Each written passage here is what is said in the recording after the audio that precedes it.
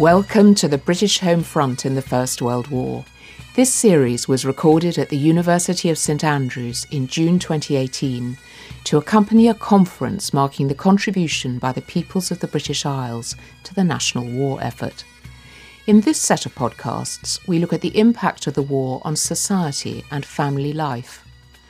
We hear now from Professor Louise Jackson about crime rates and policing. I'm Louise Jackson and I'm Professor of Modern Social History at the University of Edinburgh. Today I'm going to be talking about the effects of the First World War on crime and policing across the four nations of the United Kingdom. The model of modern policing in the United Kingdom was pretty well established by around 1900. So all parts of the kingdom had police forces. They were arranged on a county, borough or city basis. So each area in England, Wales and Scotland had its local police force. In Ireland, there were only two police forces, the Dublin Metropolitan Police that operated in the city of Dublin itself and the Royal Irish Constabulary that covered all other parts of Ireland. It was initially set up as a colonial military police force. However, by 1900, it was effectively performing the same role as a civilian and civil police force in other parts of the United Kingdom. The outbreak of war in August 1914 raised significant challenges for the police service. Probably the most important one was the effect of losing police officers to the armed forces. A large number of police officers volunteered and signed up during the course of 1914 and 1915 to such an effect that if we look at the Metropolitan Police, a quarter of officers had left the police service within the first year of the war. In Scotland, a third of police officers had signed up by the end of 1916. When conscription was introduced in 1916, the police service was not a reserved occupation, which meant that officers could still be called up and indeed conscripted into the colours. There were quite a lot of tensions between chief constables who wanted to retain good police officers and the requirements of the military, who were very keen on police officers because they were often significantly healthier and of better physical build than the rest of the population. In many police forces, the height requirement was 5'10", 5'11", or even 6 foot. And certainly in Scotland, it was known widely that Glasgow City Police Force, for example, were looking for really tall Highlanders to come down and serve in the police. Physical height was seen as a very important component of policing because it established an air of authority over the working class populations of Britain's urban areas. So police officers were seen as very good fighting material. Some kind of a solution was needed. All police leave was cancelled. Requests to retire or to resign from the police service were refused by chief constables. And various workarounds were sought to secure exemptions from service for some police officers. However, this still meant that men were very thin on the ground. So what also happened is that retired police officers were brought back in to serve as part of what was called the police reserve. Also, quite importantly, huge numbers of men were recruited into the Special Constabulary. The Special Constabulary had been set up shortly before the war as a way to deal with the problems of industrial unrest that had broken out in many areas. The Special Constabulary was effectively a volunteer police force. These were individuals who gave up a few hours of their time every week to participate in policing duties. Across the war period, 122,000 special constables were recruited in England and Wales, and a further 16,000 in Scotland. That sounds a huge number, and it was something like 4 times the number of regular officers. These volunteers would often be only serving 4 hours a week. They didn't have the same kinds of training and experience as regular officers, and it was estimated that in many cases you probably needed about 10 special constables to cover the work of a regular constable. A really important development during the First World War was the recruitment of women into policing roles for the first time. Most of these were on a voluntary basis. However, the first regular police officer, Edith Smith, was sworn in with powers of arrest in Grantham Police Force in Lincolnshire in 1915. The work that women were performing in policing was highly gender-related. They were there to work with women and children. And for the authorities, this was seen as an initiative that was only a function of wartime. There was also an important moral agenda that shaped the work that women were undertaking. There was a moral panic about what was described at the time as khaki fever. And what was meant by this was the problems of teenage girls in the main flocking to areas in which servicemen were billeted, stationed, or passing through. It was seen as necessary to have mature women who had sufficient authority to regulate some of these behaviours. What we see then is the setting up of a voluntary patrol movement by the National Union of Women Workers, women who, again, gave up a few hours of their week to patrol in pairs in railway stations, parks, streets, open places. They did not have powers of arrest, but effectively what they were doing was warning and advising young women about more appropriate forms of behaviour. In most areas of the country too, the patrols set up girls' clubs to offer organised recreation in the evenings, needlework, country dancing. This was seen as an antidote to khaki fever and the desire to go out in public space and to consort with servicemen. The panic about khaki fever is part of a broader concern about public morality during wartime, and in particular the behaviour of women. Men were fighting at the front line, and it was assumed that women should be behaving appropriately and dutifully at home. There were also considerable concerns about the problem of venereal disease. We forget nowadays that there were no significant cures for venereal disease in the early part of the 20th century. The military authorities were concerned about the fitness of the fighting forces. So the last thing that they wanted them to do was to contract venereal disease. This is one of the reasons that explains why there was what we would see now as a very heavy-handed approach to the behaviours of women in particular. There was effectively a sexual double standard in place in that women are seen as the problem that need to be surveyed and regulated in order to protect the bodies of fighting men. This meant that the activities of some of these early women police were controversial, and there were debates within the feminist movement about whether they should be doing this or not. However, the early women police officers were beginning to create an important role in relation to something that has become a burning issue today, which is to do with the abuse of children. So another aspect of their wartime roles was the taking of statements from women and children in cases of assault and abuse. And in fact, the first women police officer in Scotland, Emily Miller, was appointed in 1915 with precisely this role. She was in plain clothes, she was working within CID, and her brief was to work with women and child victims and to take statements. The recruitment and then conscription of men of fighting age, 18 to 41, into the armed forces, removed from the country that group of the population who were most likely to offend.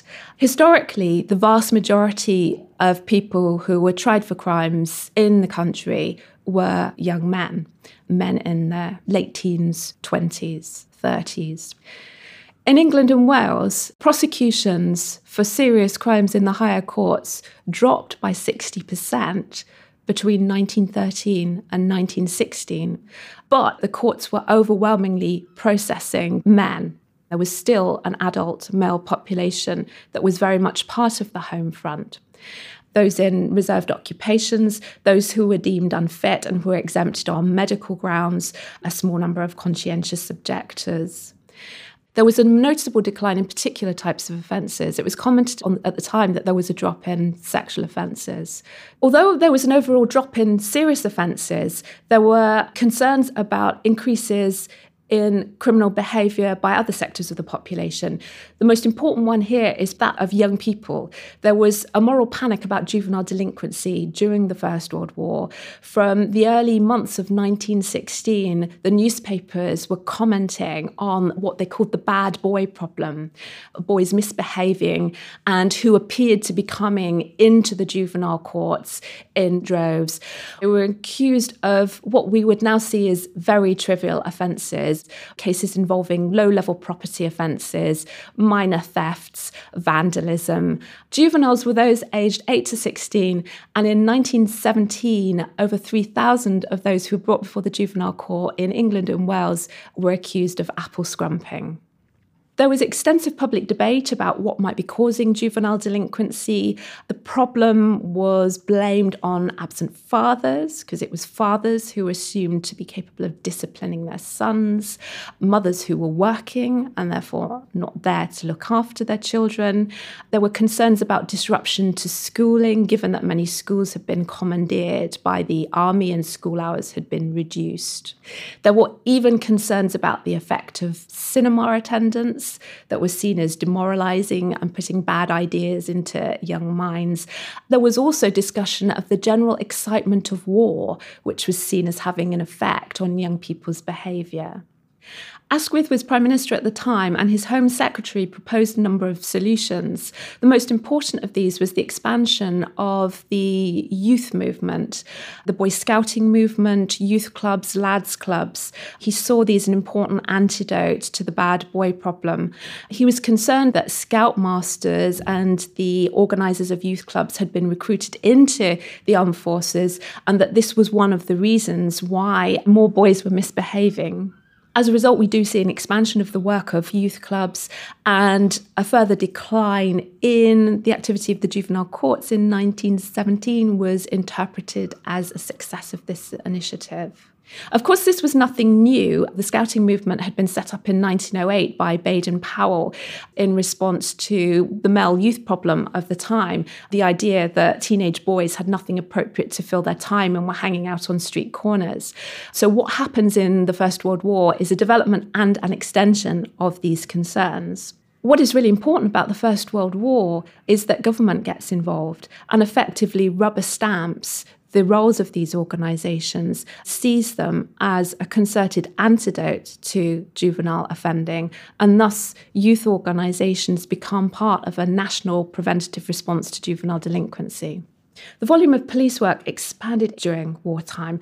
This was largely in relation to the Defence of the Realm Acts and regulations and all the emergency regulations that were put in place. Police officers were told that they needed to inspect and protect vulnerable points such as harbours, ports, viaducts, railway stations, all the points of ingress and exit. This involved a massive surveillance operation. They were also involved in registering aliens, which is a term that was used to talk about immigrant populations or those who'd come from other countries and were resident in the United Kingdom. An important component of their work too was the enforcement of the lighting regulations. There was to be a blackout because of concerns about invasion. Initially, this was to do with invasion by sea. So it was coastal police forces that were instructed to keep close surveillance of the coastline and to ensure that anybody who had a house that was sea-facing dimmed and put out their lights at night. But of course, as we move further into the war and the prospect of aerial bombardment becomes a reality, the blackout affects everybody. Initially, police officers were warning people and advising them that they needed to put their lights out. But after the Zeppelin raids of 1915 and 1916, police officers received instructions that they really needed to ensure that they prosecuted people who weren't obeying the regulations. For this reason, we see a very significant rise in the activities of magistrates in the lowest courts. So a huge volume of prosecutions under the Defence of the Realm regulations were coming to their attention in 1916 in particular. Although conscription was never in fact enforced in Ireland, there were significant problems with manpower in policing there.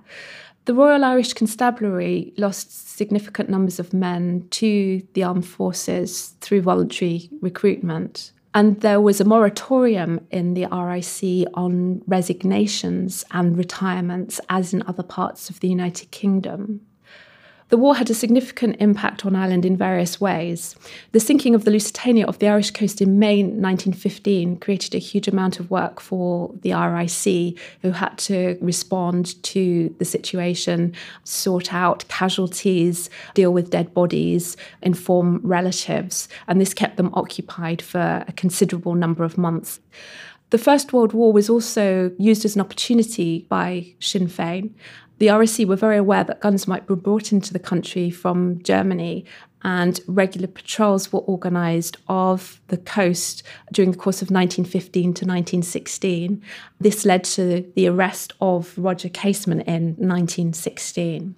The war didn't intrude excessively, though, on the experiences of police officers in rural parts of Ireland, and many of them noted a period of calm between the outbreak of war and the Easter Rising of 1916. They were dealing with very low-level types of offences, drunkenness, people not having lights on their bicycles, things like that. In rural areas, they, like other police officers, received all the notifications of the extension of the Defence of the Realm regulations. However, in many cases, they weren't sure what to do with them. They didn't understand the language. They didn't have viaducts or aliens in their area, and they dutifully filed the orders away. Of course, the Easter Rising of 1916 was to rupture this apparent calm. There was a week of violence, mostly in Dublin, in which nearly 500 people were killed, including 16 police officers. However, at this point, the RIC themselves were not a specific target. However, there was undoubtedly a very significant shift in attitudes towards the RIC that emerged after the execution of the rebels, because this was deemed to be an overstepping of the activity of the state and an improper use of martial law. The police now came to be seen with suspicion, whereas previously they felt that they had been treated with considerable respect by local populations. A major challenge for policing was civil unrest in England, Wales and Scotland, most notably in relation to the anti-German riots that erupted in major cities in response to the sinking of the Lusitania in 1915. The riots were spontaneous, the police were under significant pressure, the police couldn't cope. In many regards, they left the mobs to do their work. The main duty of the police in this scenario was to defend and protect Germans who were being victimised by the local population. The fact that the police were clearly struggling to cope is probably one of the reasons why internment was introduced subsequently. What were the longer-term effects of the First World War on policing? There's two things I want to identify here. Firstly, a major legacy was the employment of women. So although women were sent back to their pre-existing roles at the end of wartime, it was very significant that women had been accorded a role as paid police professionals. And there was no turning back of this tide. After the war, women's organisations in the country continued to lobby for the more extensive use of women in policing, particularly to take statements from women and child victims of assault. The second major legacy was, in fact, the demoralisation that resulted for the regular police service for male officers. They were working 7-day weeks without leave. Their pay had slumped. They felt hugely pressurised and challenged. Towards the end of the war, they were attracted to join the police union, and there was even a major police strike in London in August 1918. However, what we see at the end of war is a rewarding of the police for the duties that they had performed in wartime and a recognition of the extent that they had gone to. There was a very significant increase in police pay and conditions as a result of a major review in 1919.